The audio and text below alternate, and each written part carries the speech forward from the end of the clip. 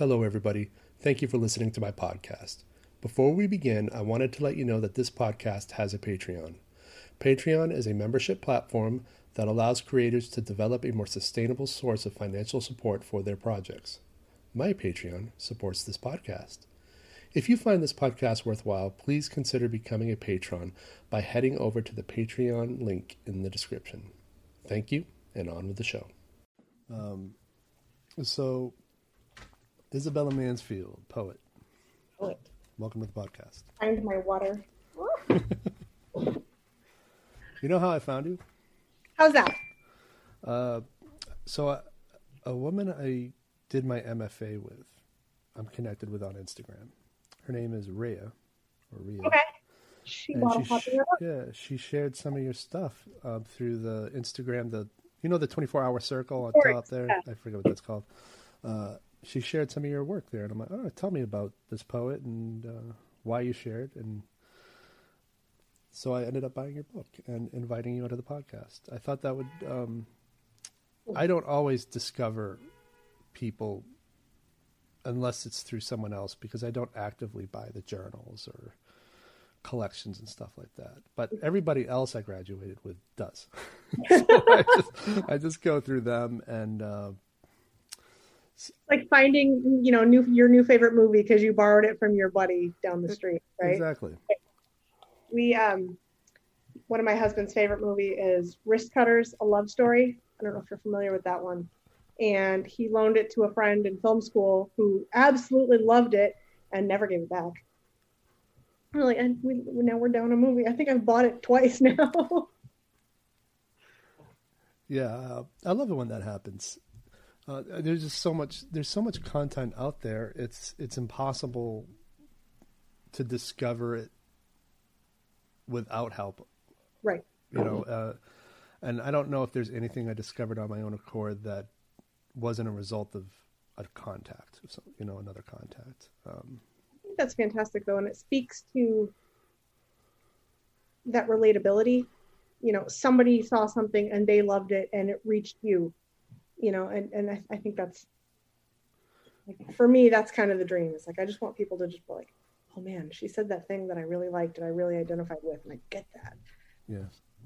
Yeah. I mean, that's the thing about like art is I come from a place where there's a disturbing amount of apathy towards the art. So when I find somebody who's passionate enough to share it, which is also really hard to get people to do on social media, I want to know why. I want to know what was the spark that gave that person the impulse to share it, because that's part of unpacking the mystery into. If I can understand what makes somebody share it, then maybe I can get closer to understanding why somebody wouldn't want to. Yes, yeah. That's definitely a mystery to me as well. I've seen quite a lot of even some of my own family members who love and share poetry and love it, and like I'm invisible. Like, hey, like, yeah. There's a fair amount of like pouting in the shadows that happens. That's so common, not just with writing, but with the arts in general. I can't tell you how many actors I've had on here that none of their parents supported them until they saw them maybe on a TV show that they already knew before, wait, I watched that show and you're on it, so you must be legit. But at the same time, it's just like, well, I felt legit prior to you, seeing me on TV. Always been here. Yep. At least you're not an actor, because that's even worse. I know a few. Like I said, my husband went to film school out in Arizona, and through his school projects, we cast a couple of projects ourselves. I was involved in, pre-production and stuff like that with him, and casting and location scouting. And there's just, oh, nope, I'm not into acting. Nope, not going to be my thing. Yeah, it's a tough life. And it's a life too that, unless you have some sort of business ability, you're almost solely dependent on another person's approval, right, which is soul destroying. Yeah. So let's talk about your books. Okay. Thanks for sending the two out of print books. You're welcome. I hope you.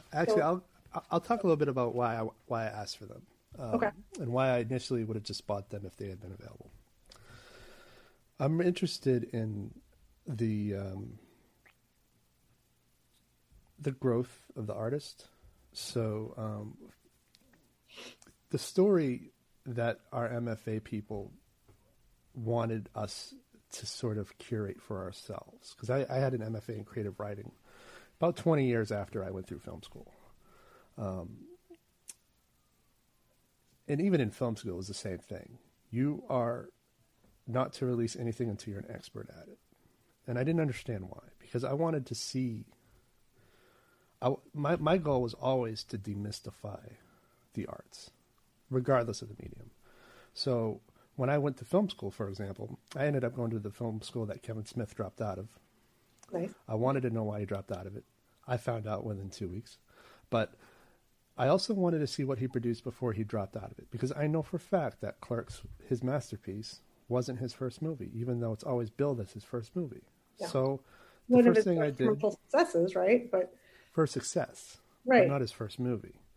Right. So the first thing I did was I went into the school archives and I pulled out all the work from his graduating class, and I found his documentary that he made. Probably his first things were the exercises they made them do, but those aren't archived. So I found his documentary that he made, which there's a lot in there that is so obviously a precursor to Clerks. So I could unpack and see, okay, hey, this is where these aspects of his work are rooted. But then also this is an indicator of the personality to come, because his work completely fell apart and they had to retool the documentary to be about why the documentary fell apart, which I thought was fascinating. And it's totally within line of his personality.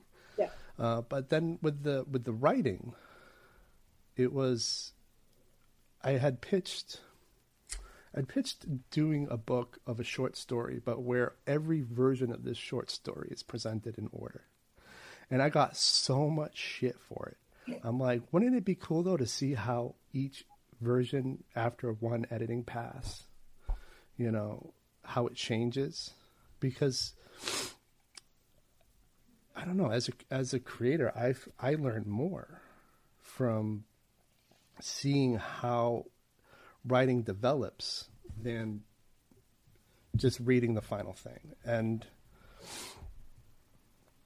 it's just not it's not part of the story so many creators want. So when I invite writers onto here, I'm always looking at their back catalog in addition to the latest thing that they've released. I'm into the lifelong journey, I guess. I think that's fantastic, and I appreciate the support of my the back catalog. I took them down and out of print myself, because I got to a spot where not that I wasn't proud of them anymore, but I just felt like I don't know if these are good. Like I got to that second guessing, and I wasn't really sure how I felt about the work. And the second one especially, I really enjoyed, but looking back, I think it was really, really rushed.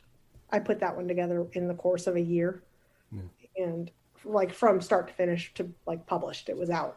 So then I would ask, what is good? Because I've done the same shit where my first 3 novellas I put out myself, and then I pull them, and then I put them out again, and then I pull them, I clean them up, and then I put them out again. But they're not out right now. But the thing is those are the ones that, I've gotten the most feedback on from, weirdly, people who I wouldn't consider to be readers. They'd be like, oh, this makes sense to me, and they're asking me questions about it. And so I'm like, okay, so from a writing standpoint, or maybe looking at myself as creator and wondering where I stand in the creative sphere, I hate those books. I don't want them to be a part of me. But at the same time, that's the stuff that got the most responses, even though I know they're not good. So what's good? Is it more that I mean, besides, just kind of being able to loosen up and break out of maybe a certain preconception, or maybe breaking out of the and omitting the whole editorial thing. Editing is just a mechanical process that eventually we warm to. But if this book that I put out years ago, which was seeded when I was in high school, so it's obviously a juvenile view of the world, if that garners more responses from people and more questions, then maybe I'm not a good enough authority on myself to critique myself, I'm very attacked by that statement. I feel like I identify that very strongly. What I think is interesting is when I put out At Arm's Length, for example, I guess I'm gonna back up a little bit and mention that, like, when I first started writing poetry in middle school, I remember thinking I would love to have a book one day. I would love to be a published poet. But nobody reads poetry and nobody would buy my sad, because at the time, the only poetry that I knew was the poetry that I wrote at 13 and, moody 13-year-old girl poetry. And I kept thinking, like, ew, nobody's going to want to buy that. No, nobody would buy that. And about the time my son he had just turned 1, I unearthed a huge 5-star zipper binder full of all of my high school poetry. It is in the other room right now. The pencil marks are fading, so I took the time to throw them all onto Google Docs. Like, I just wanted to have them saved. And a friend of mine read a couple of them and he said, you should publish a book. You should just self-publish a little something. Just put them out there. And I thought, that's a thing. I could do that. I don't have to, like, self-publishing was ideal because I didn't have to deal with rejection. Like, this is fantastic. I can just have it. And so that's kind of where it came from. And some of the, I didn't process, I didn't lay them out specifically. I put them down in chronological order, and then that's how they stuck, with the exception of the very first poem in the book. Everything else is chronological order, and some of the poems date back to when I was about 17. And so looking back at that work now, I see a lot of unpolished. I don't think I really knew my own voice at that point. I didn't really know what I wanted to say or what I was trying to say or to whom I was saying it. And that's one of those things that I think has come with the process and come with time and come with more books. Yeah.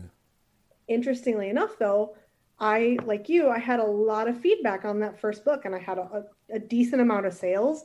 You self-publish it, it goes out right onto Amazon, and within the first day, it was number 2 bestseller in poetry. I'm like, that lasted for an hour. But I about lost my mind with that. And I think what had happened is I look at all the people who bought it, and these are not poetry readers. These are not people who buy poetry books regularly. And I think it was very much hey, my friend wrote a book, I'm going to support her. That's cool. And I bought a book. And then I put out the second one, and a lot of people were like, cool, you did it again. And I've already bought the first one. So you bought the second one? I did not. The second book did not sell well at all. At all. And so that was definitely frustrating. And after that, I'm like, I'm not self-publishing again. This is stupid. Nobody reads poetry. I'm going to go crawl into a hole and die now. But you keep going. I can't not write. It just kind of happens. No, I mean, if that's your thing. I think it's great to have a writing practice, regardless of whether you're publishing or not. But yeah, the biggest mistake I think a lot of people make when self-publishing is that misconception that a sell to a family member matters, because it doesn't.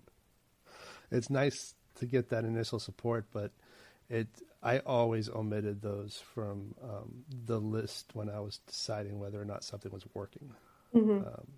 And it got to a point too where I don't even run anything by a relative anymore. Yeah. So I am in the space now with my writing career. I guess I can say writing. I can say writing career. Yeah.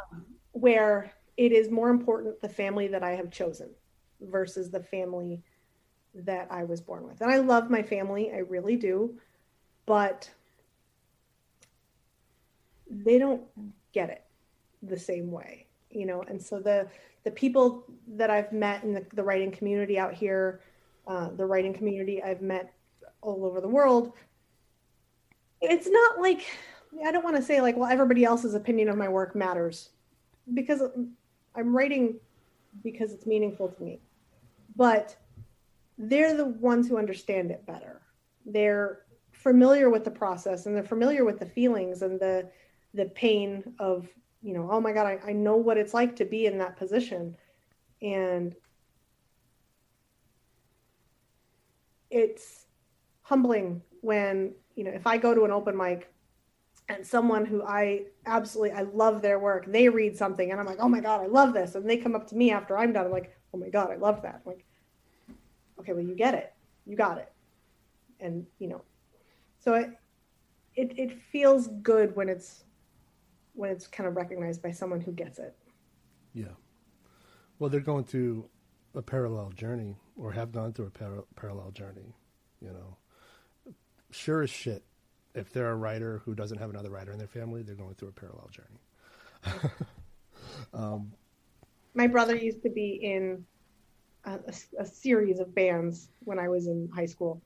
And, you know, watching him do all the local band stuff and selling his merch and stuff like that. It's like, it's tough out there. And I feel like poetry is like this much tinier little niche market.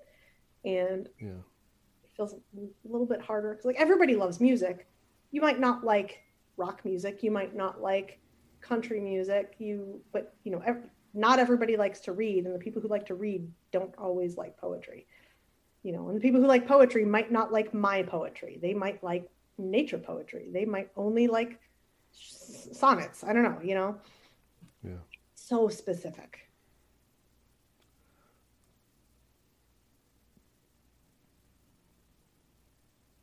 Do you ever feel like maybe sometimes there might be a motivation of protection with some of this?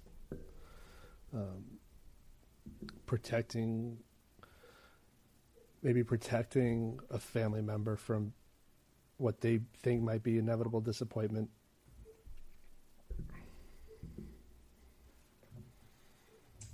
Not that it's inevitable, but they think it's inevitable.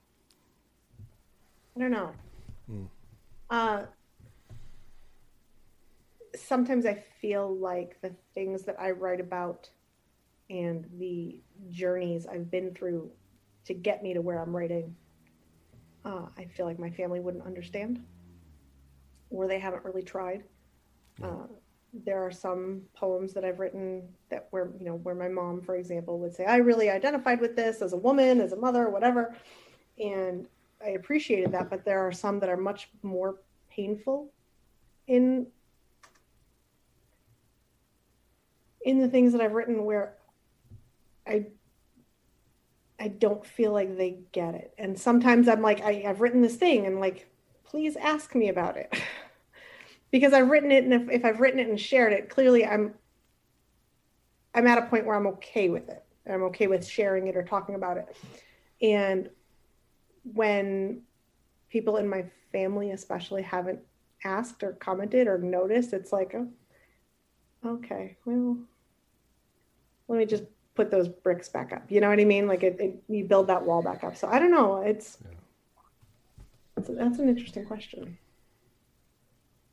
Yeah, and I actually like the this idea of please ask about it.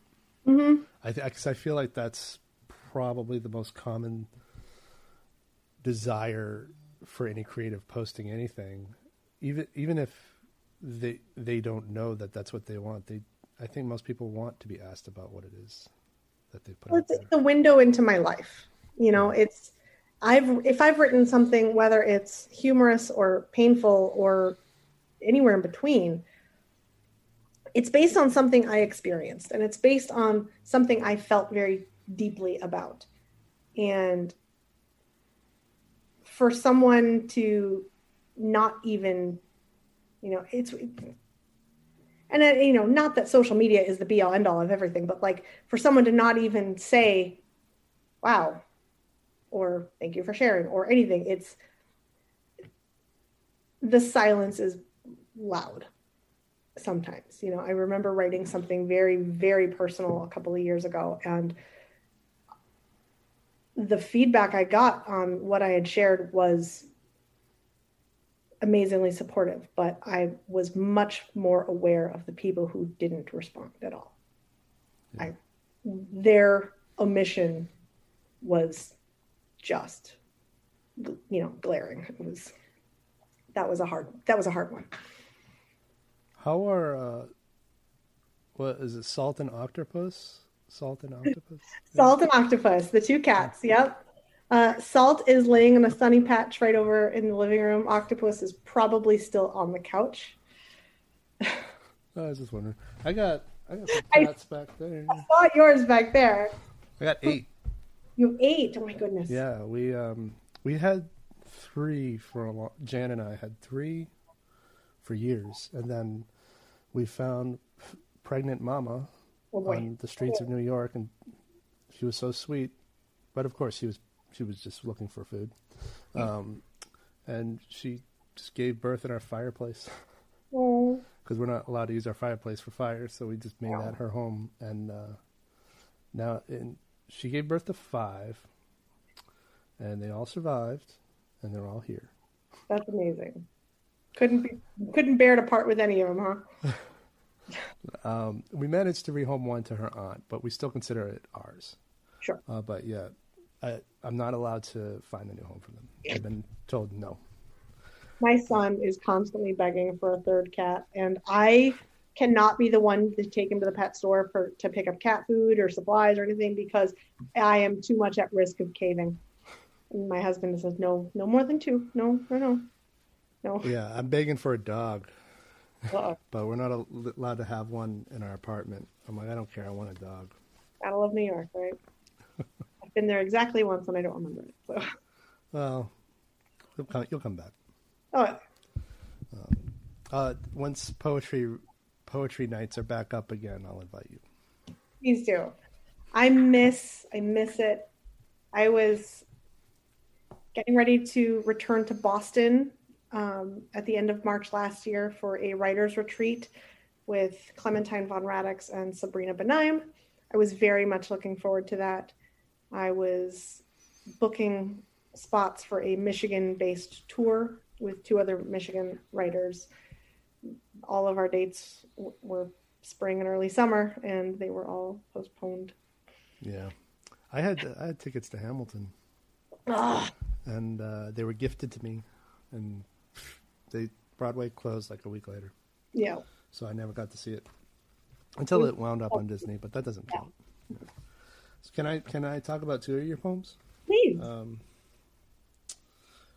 And then I'd like to hear which. We're going to just talk about the poems in this book because it's the one that is available. I'm going to tell you the 2 that I gravitated towards, and then I don't know if you want to, but I'd be interested in the ones that you think are the anchor to this book. All right.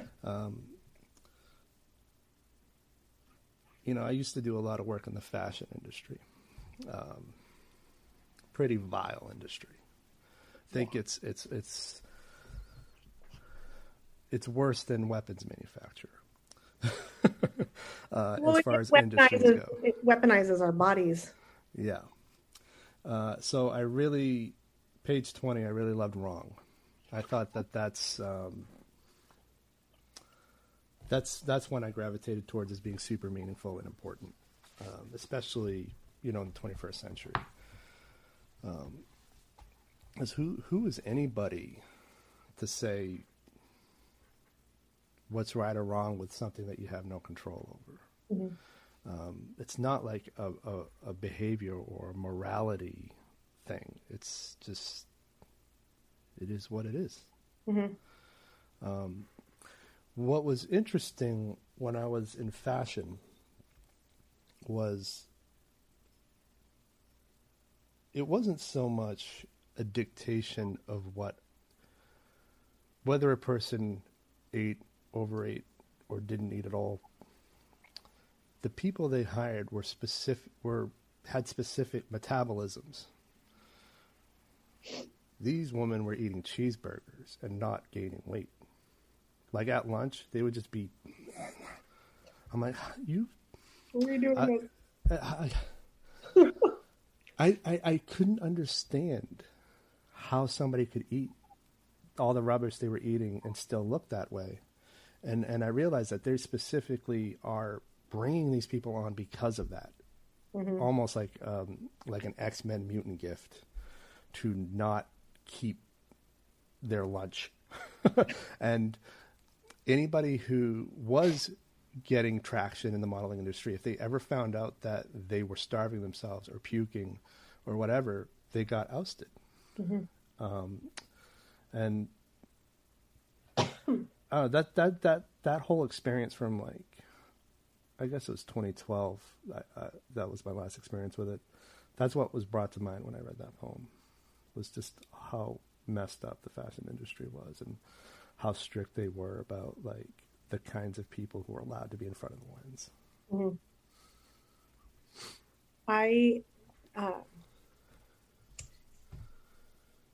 I started going to a gym out in Phoenix back in 2013. I had pounds to lose. And when I found strength in my body, I latched onto that very quickly and started kind of competing with myself. In advance of a major surgical procedure I was having, I set a goal like, okay, well, I'm going to be down for 12 weeks. I can't work out. So I'd better lose as much as possible so that I can have a cushion, is literally where my brain went for that. And about a year after that, I started losing weight when I wasn't intending to. With many, many diagnoses and doctors later, I learned that I had a digestive disorder that had led to malnutrition. But the trouble was that all of these foods were making me sick. And so I developed a fear of food. I was afraid to eat because everything hurt. But at the same time, I found myself very attracted to the way my body had started to look, the way my body felt, the way I didn't notice I was hungry anymore. And there was very definitely a sense of control involved. And I finally kind of, after I came through the other side of that, I finally got it, like, oh, when they say eating disorders are about control and not necessarily about the food. Like, okay, I get that now. And it was a brief but weird place to be. You know, the comments I got constantly, like, oh my God, you look great. And, you know, you've lost so much weight. I mean, I lost 15 pounds in 9 months because I wasn't trying to, but my body just wouldn't let me absorb anything. And it was interesting to still feel wrong in my body, and that other people still considered it not quite perfect. It's a weird place to be. Body image issues are messed up. Yeah, I agree. And you know what's interesting though is I had I guess she's still my nutritionist, but I can only see her once or twice a year because of insurance. But last fall I was talking with my nutritionist, and I'm like, what kind of diet should I be on?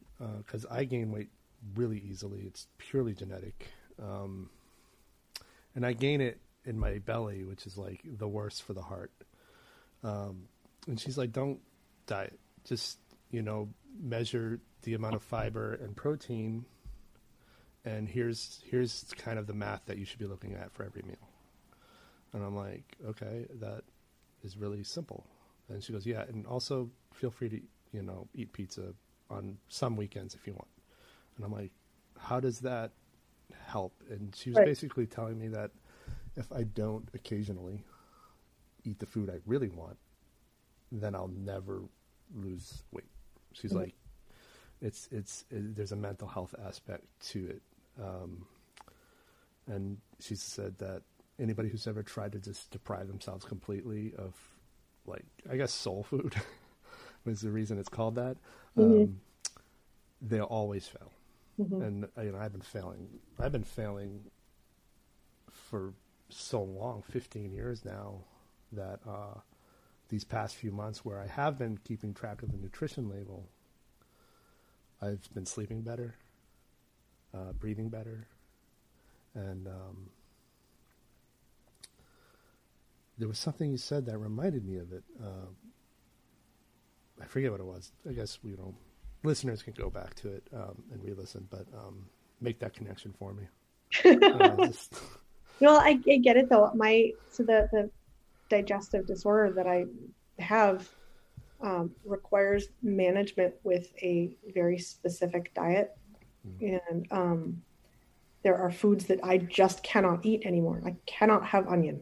I cannot have anything with molasses in it at all.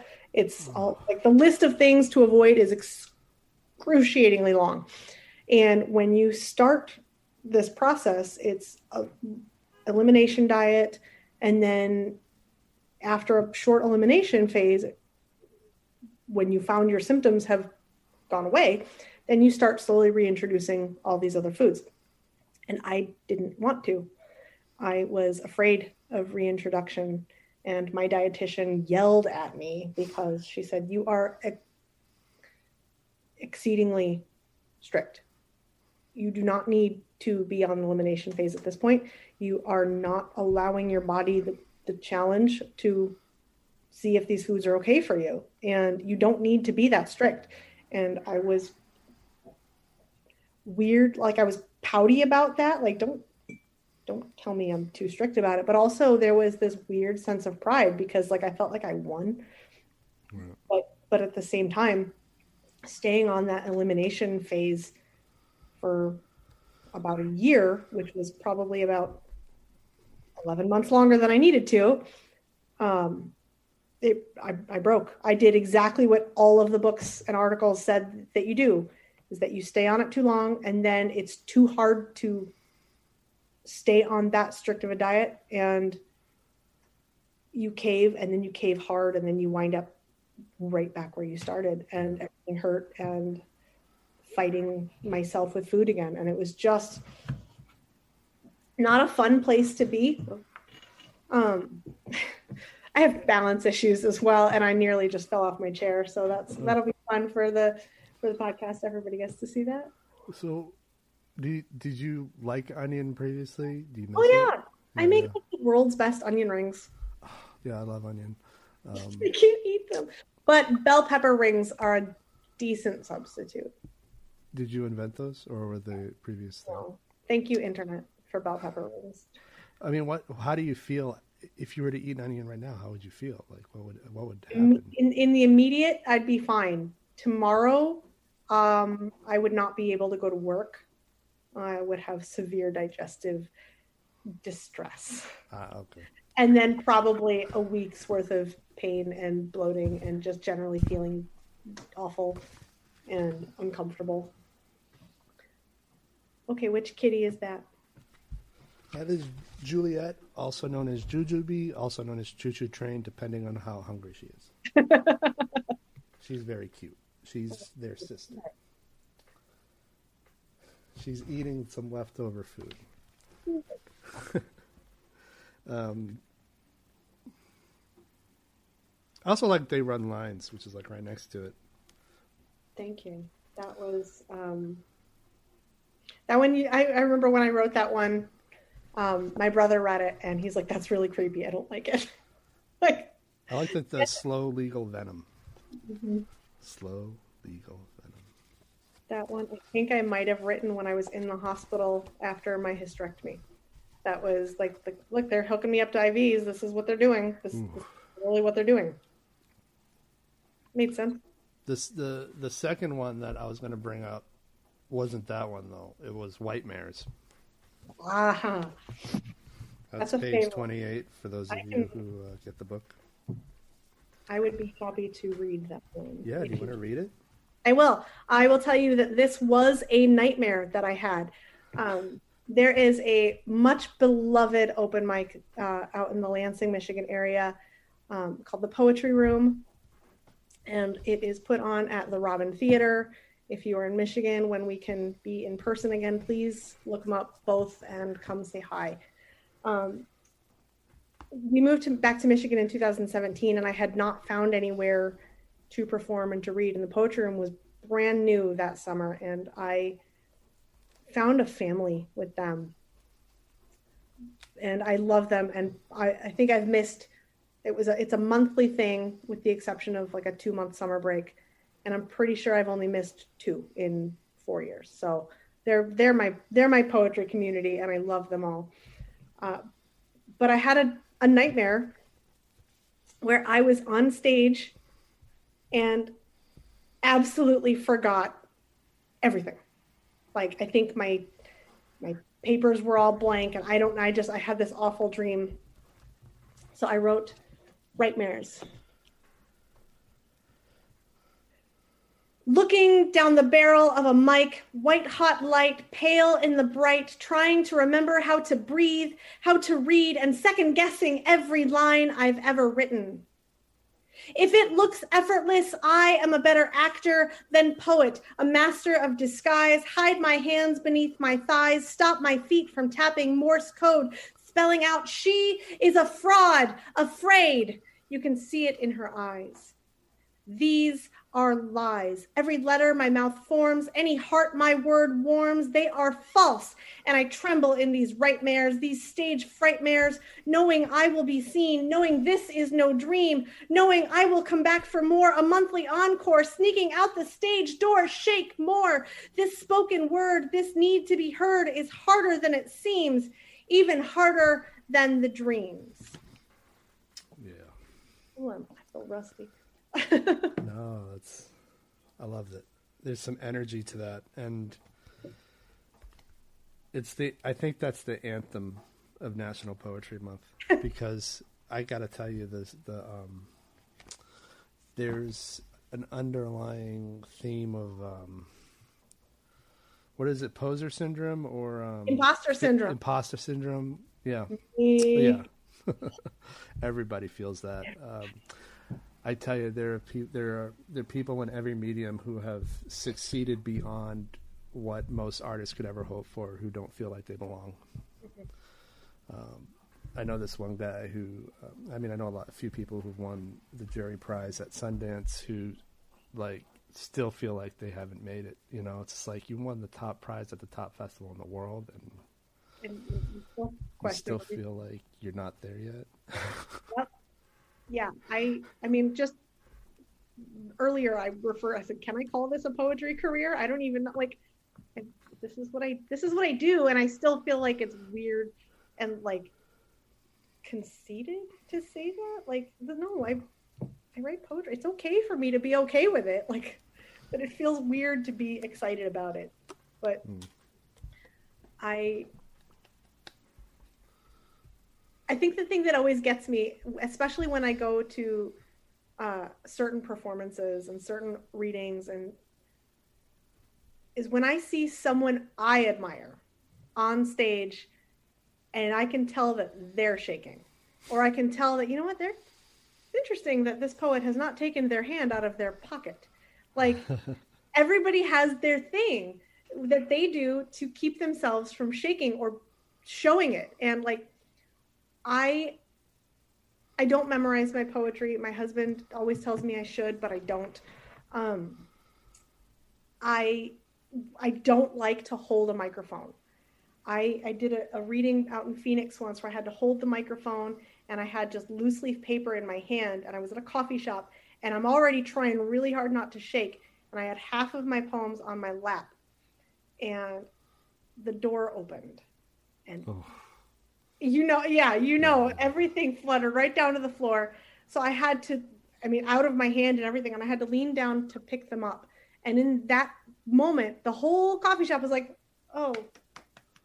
And I'm like, I was in the middle of a poem. I'm not done. So I won't hold a microphone. I need a mic stand. If I'm going to diva about anything, it's that one thing.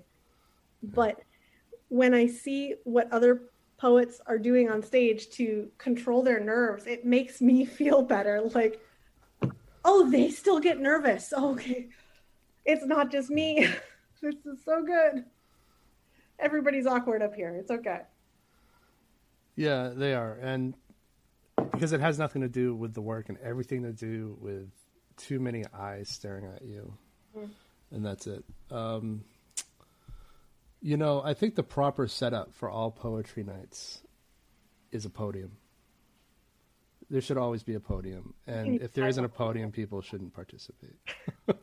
I think that we need to start like demanding podiums as a regular, expected thing. When I first started reading out, I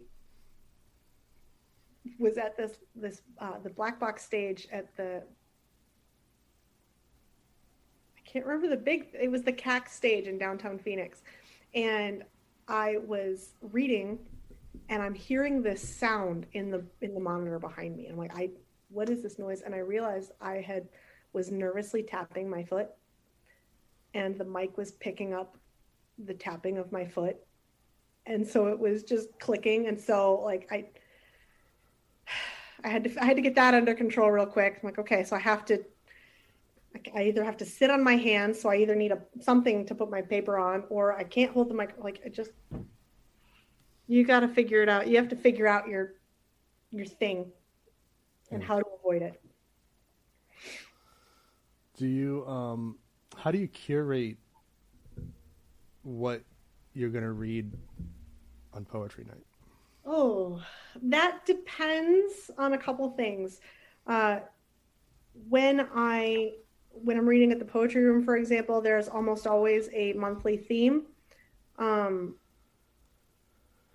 And 98% of the time I don't read to the theme, and I get up on stage and I'm like, so I know the theme is this, but oh well, like I don't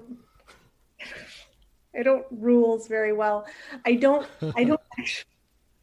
actually really love poetry prompts because that's not necessarily how I write. I don't necessarily write well to a guidebook. It doesn't feel authentic to me. Yeah. I write something in the moment because that's what I'm feeling in the moment. I was going to go down into my basement yesterday to work out, and I stopped in the middle of my hallway for 20 minutes to write a poem on my phone because that's where I was and that's what happened. And so I typically won't go terribly well with the prompt. If I have something to go with it, maybe a year ago, there was a prompt that was family business. And so I read a poem called Imposter Syndrome. And it is largely about how I have felt in my family and how that kind of pertains to me as an adult and me as a writer. And, so it kind of squeaked in under the theme a little bit. Pre-COVID, I host an open mic myself at a coffee shop not terribly far from here. And I will typically bring 10 poems with me. And sometimes I read them all. Sometimes in those situations, I have the ability to judge based on the crowd. Like, oh, there's a large number of children in the coffee shop tonight. I'm not going to read that one.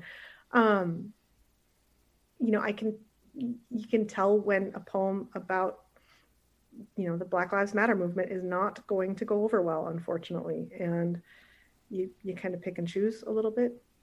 When I'm in a room with a lot of moms and women, I will probably read some of the ones about motherhood because I know they get it.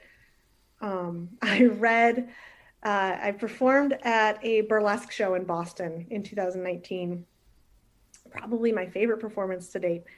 And I read the very last poem in the book, which is called "To the Girl Giving Head in the Back of the Parking Lot."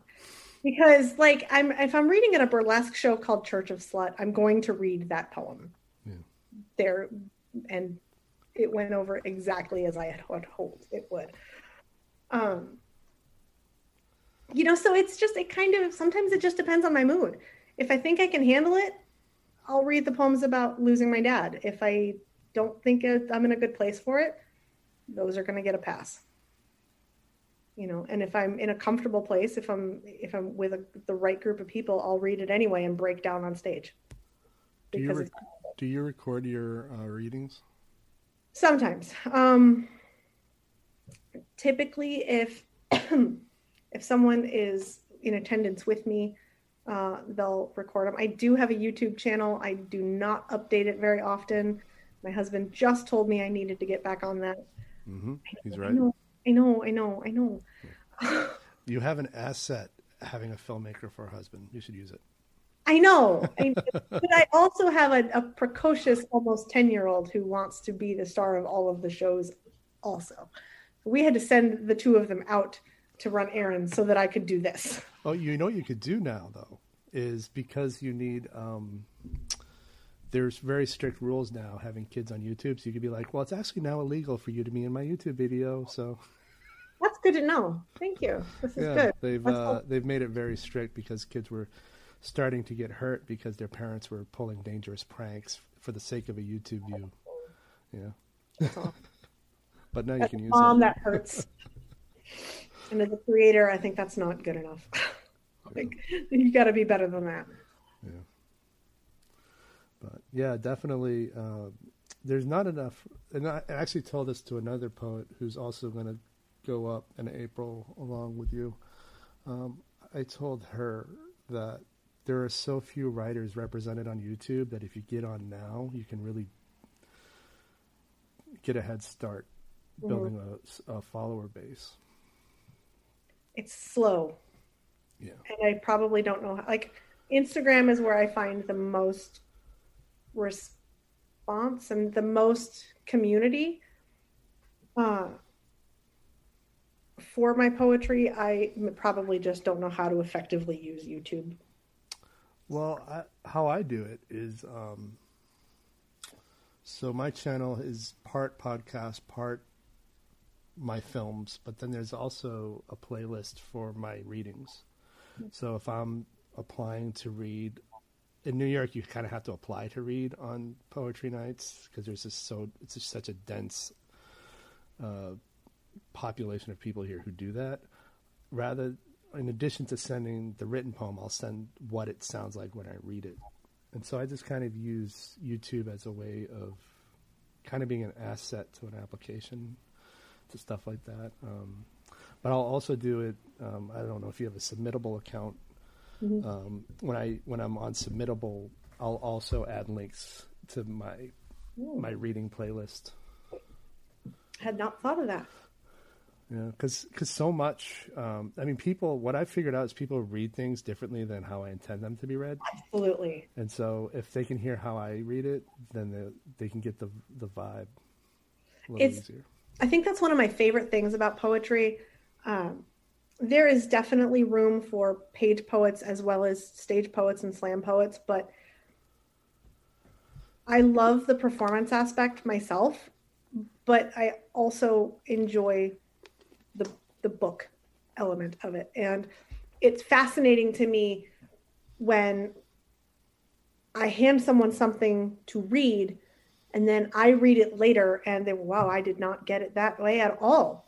Like that is not at all how I interpreted that when I read it. And that's a phenomenon I do not understand, but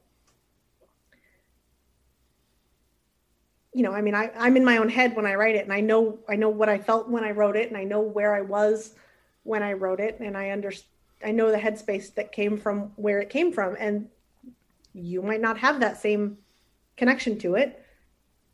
And so it's a really interesting element of poetry to me that, like, you know, you can read a book, you know, you read, you know, and everything has its own, you know, general theme or the moral of the story, but like, you know, okay, guy meets girl, guy breaks her heart, you know, girl does whatever. But with poetry, it's very different, and it's not as black and white. You know, the words that I put down don't mean the same thing to you as they do to me. And I think that's a beautiful thing about poetry. Well, I think that's why creating these collections and making them available is important too, is because over time, and maybe even over the course of a single collection, you're teaching them how to read it. Mm-hmm. So like with a novel, you have chapter after chapter to teach them how to read it. The same thing with, like, I mean, look at a space movie. Everybody has their different idea of what space is. So every space movie, they have to define their rules of space. That's why you have these exposition scenes. Well, we can't do this because of this. They're telling the audience how to. Well, here's our version of space. Here's our version of why we're going to choose what we choose. The storytelling decisions we're going to choose, and here's why. So, the importance. This is why I don't really buy journals that collect different poets. I prefer to buy collections from single authors, because the curation is part of teaching me how to read each piece. Mm-hmm. Whereas if you have a collection of different authors, it's fine for the sake of exposure, but I'm not learning how to read each piece. And it can be a little disjointed. Yeah. I have quite a few pieces published in some collaborative journals like that. Sadger Review released their issue 6 yesterday that I'm in. Capsule Stories is a favorite as well. And I love all of them, and they're curated. You know, they're to a theme and they're beautifully put together. But I have also been involved in a couple anthologies where it's just like, my work feels like it sticks out. And that's not to say that mine is better or worse than anybody else's in there, but it feels like it doesn't fit. And it feels like I'm trying to put together a puzzle of 100 pieces, and every single piece is from a different puzzle. Yeah. You know, and they fit, but at the end of it, I don't really like the picture that's in front of me, and it doesn't really look right, and it's not very cohesive, and well, these two at least are the same color, but they don't go together. It doesn't work. So that you've described exactly how I feel with collections. You just hit the nail on the head. It's perfect. Somebody here is a poet. So this is work.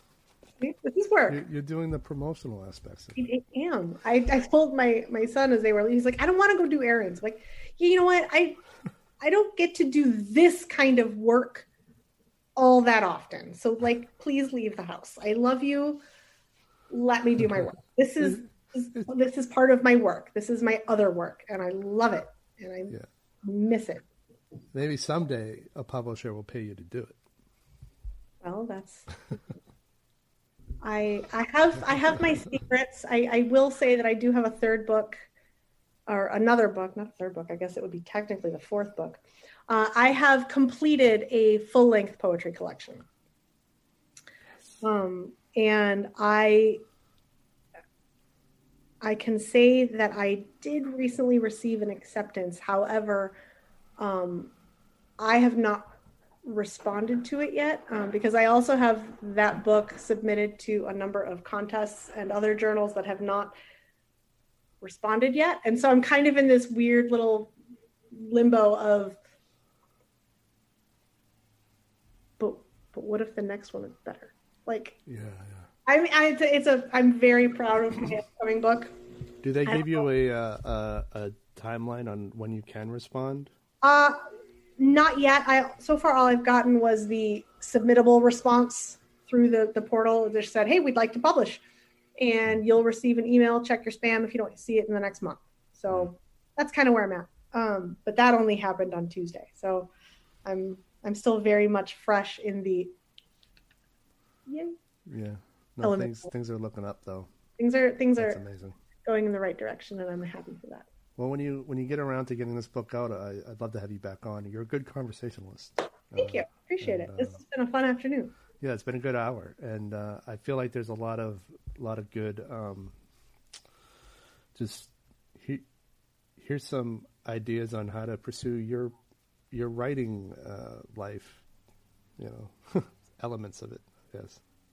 Because in the end, part of the thing I want to do with this podcast is normalize creation as a way of life. Mm-hmm. You use the word career a lot, which is fine. I love the idea of just calling it a creative life, regardless. I find it's easier to accept. Yeah, and that's an excellent point, because if I had to say my overall goal with my poetry, it is not, rich and famous. There are not a lot of poets who are rich and famous because of poetry. There are definitely some, but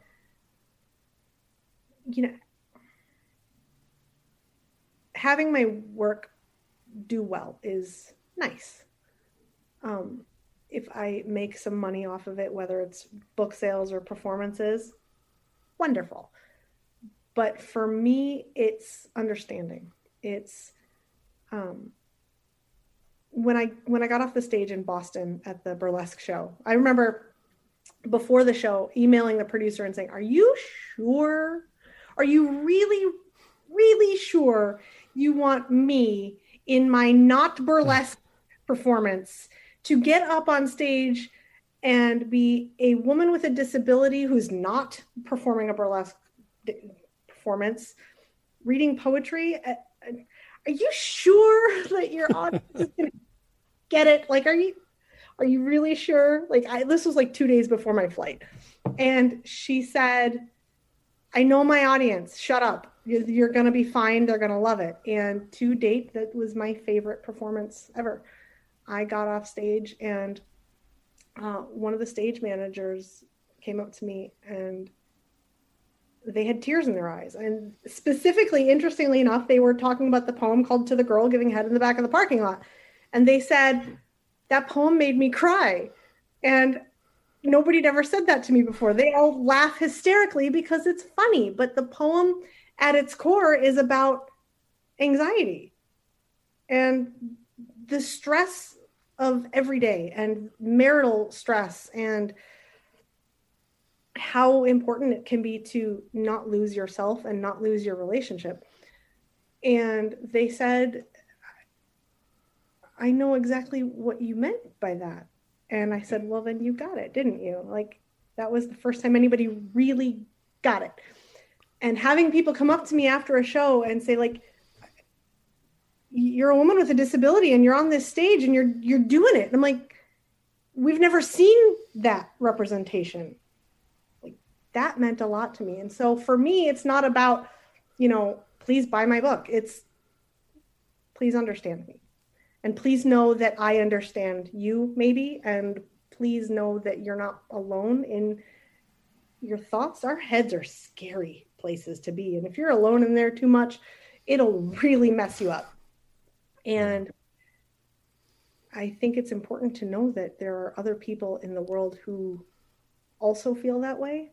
And some people can put it into words, and some people put what I'm feeling into words where I couldn't before. And I think that's what it's about, is just not being alone. Yeah. I don't think we're going to get higher than that. I think we should end on that. All right. That's fair. that's so perfect. And I think that's the thesis of our conversation. This was a great conversation. You're welcome back anytime you want. Thank you, Eric. This was absolutely a pleasure. Thank you. Highlight of my Sunday. All right. Bye. Take care. Your kid can come home now. Have a good one.